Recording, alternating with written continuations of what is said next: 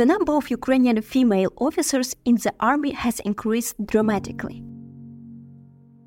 But how about women's situation in general? How does the war affect them? And what conclusions and the most important solutions can we draw from it? The Solutions from Ukraine podcast is brought to you by the Rubrika media outlet. My name is Vladislav Faraponov. I am the co-host of this podcast. And before we start, let me remind you that you can support us at Patreon, at patreon.com/rubrika. After you join us at Patreon, you'll be able to send us questions that we address in the podcast, and you can also get our exclusive merch with Solutions and, of course, Ukraine.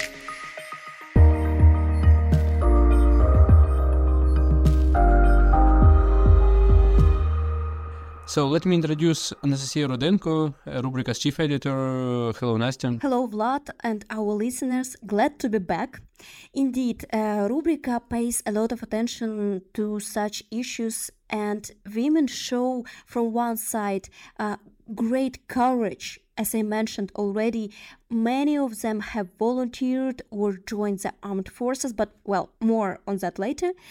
And from the other side, women are one of the most vulnerable groups in war, especially who are single, raising small children or caring for sick relatives.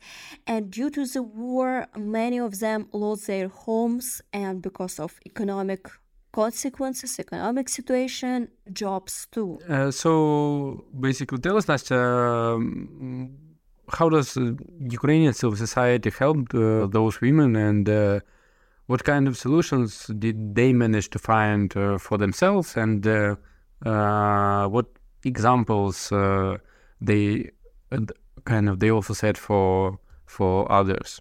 We have reported really about a lot of cases. For example, we reported about the Woman for Woman platform, and we would like to share about it too. The organization was created 3 years ago by the Lviv non-governmental organization Center of Women's Perspectives to help women who find themselves in crisis life circumstances. This initiative collects and publishes the stories of women in need of support seeking donors for assistance. So Marta Chumala, deputy head of the Women's Perspectives Center, told our journalist how the initiative developed its work during the war. Yeah, so more and more women who felt empowered to extend a helping hand to those in need, they began to join the initiative. And it was not only about financial support, they also helped with clothes, some basic products, some services, such as tutoring and others. And we should also keep in mind that after the relocation, after the evacuation, even within Ukraine, many people, including women, were kind of forced to start from scratch. And obviously, when the full-scale invasion began, the number of requests increased tenfold. And if earlier this organization completed several requests in a week. And in comparison to the pre-war time, now they have implemented hundreds of requests, even during the short period of time. So let's talk about how does the initiative really work. How does it really function? So about today. Today, the initiative is focused on helping the most vulnerable, single women with children who have been displaced or live in the frontline zones. Of course, now the whole Ukraine is like frontline zones, but we have Donetsk, Kharkiv, Kherson, Zaporizhia, and Mykolaiv regions, and there are their target regions. For all of them, the platform offers simple and direct support tools, financial assistance like buying groceries and medicines, ordering services, and searching for treatment options. Many requests are also fulfilled behind the skins without even getting to the platform. So it is about very elementary, down-to-earth needs. Yeah, and also the Women for Women project, they were able to collect more than 2 million hryvnias, around $50,000, to help around 1,500 Ukrainian women. And like in Ukraine, we usually call it a network when basically one-time help develops into a more extended interaction, and people are about to get in touch, and sometimes people become really close. And the initiative's employees, they started to visit women and help them, especially with their children. And in turn, those who have been given the opportunity to get back on their feet faster than the others, they also began to help others who are in trouble, to take care of the older ladies who live nearby, or to send children's clothes and stuff like that. And we are reporting about this stuff because it was and it is the way how the situation was developing, and especially during such dark time as the war, especially in the time of blackouts, in the first days of the war. Those initiatives that help others, they really are the small light in this dark tunnel. And this case is really about a cooperation between different organizations. In this issue, I think it is like inevitable. So the Women for Women initiatives sometimes also attract support from other institutions. For example, this was the case with the Lesia Ukrainka theater in Lviv. And this theater organized an exhibition of this famous Ukrainian poet,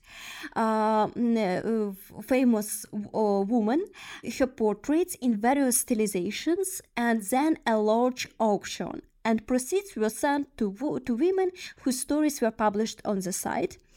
Also, for example, in January this year, the also like famous store of Siswai with Ukraine-made clothes placed information stands with QR codes of stories and a call to help women who find themselves in crisis circumstances.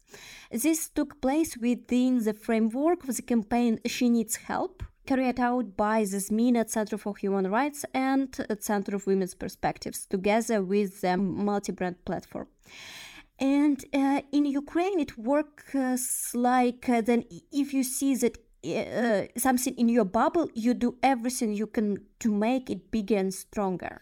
Yeah, of course we'll post the link about this case in the description of the episode, and also you can find more such stories on our website. And basically, let's talk more about another approach, another important contribution that Ukrainian women make, including those abroad, because I understand that among around 7 million Ukrainians who have left the country. At least half of them, or the vast majority of this number, is basically women. And let's talk more about some cases of support to Ukraine, which was also highlighted in foreign countries. So at Cannes, where famous movies are presented, Ukrainians have also gained a lot of attention. A Ukrainian woman, Ilona Chernobyl, caused quite the scene by creating a self-inflicted bloodbath right on the Cannes Film Festival red carpet. Yeah, and if we really think about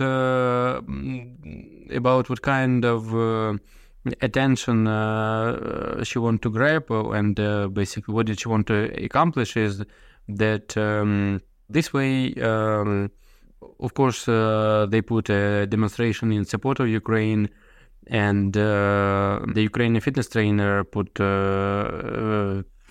together a demonstration in support of Ukraine, and she arrived at the event basically wearing a dress that features the colors of the Ukrainian flag. And for that woman that we are talking about, for Ilona Chernobyl, of course, the war is a part of life since she's from Kramatorsk, close to the front lines, and the city of Kramatorsk is one of the few in the eastern part of Ukraine, which was under constant attack from Russians, and also it is a connection point for those who are going to the front line. Yeah, of course. And at the Cannes Festival, there are people from different countries: Great Britain, Spain, Poland, Germany, Spain. And imagine that you can come and be killed for your country's flag. Ukrainians do not need to imagine. That's our reality. They are exposed to danger every hour, not only for the flag's presence, but even for a simple conversation in the Ukrainian language. And the main task was to show that Ukraine does not give up its territories and people. We know that people are waiting for us in Donetsk, Luhansk and Yalta despite any myths of Russian propaganda that woman commented on her action.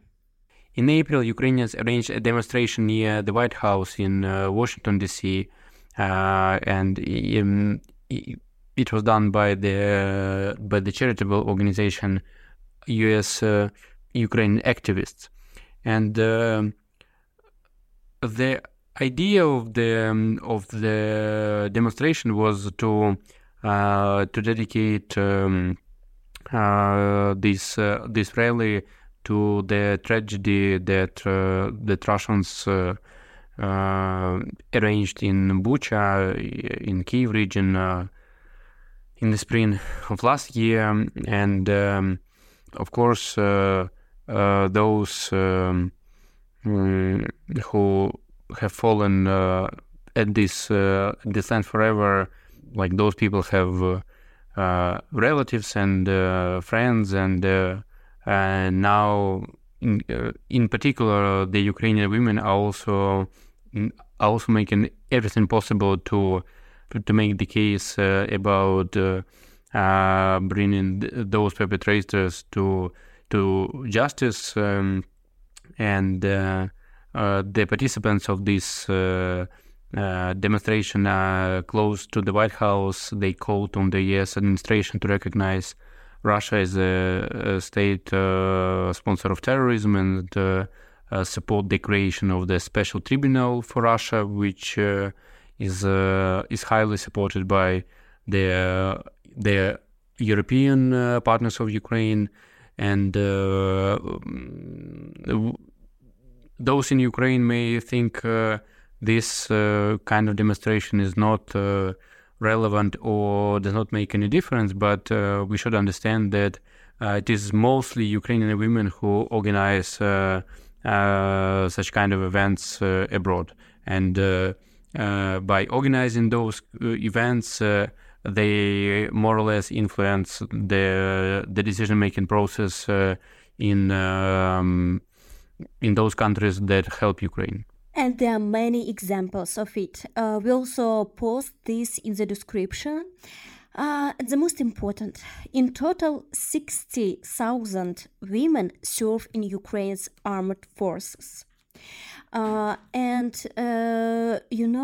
From the first day of the war, 11,000 women on an equal footing with men stood in choirs, in lines, at territorial recruitment centers to join the defense of Ukraine. But still, there are problems. Still, the problem of gender provision in the Ukrainian army has existed. Even so many women serve in the army. Our defenders are still given men's uniforms and men's underwear, so women either have to tailor the uniform they are given or find something else. I know from the friends, from female friends in the army, that it is still a huge problem. And just recently, women test NATO-tailored military uniforms in Ukraine due to Civil Again initiative Arm Women now, and we have dedicated the separate episode to Ukrainian women at war. You can find this episode, Ukrainian Women Make a Difference on the Battleground, where we presented the issues Ukrainian women in the military have faced and what solutions they have developed to address them.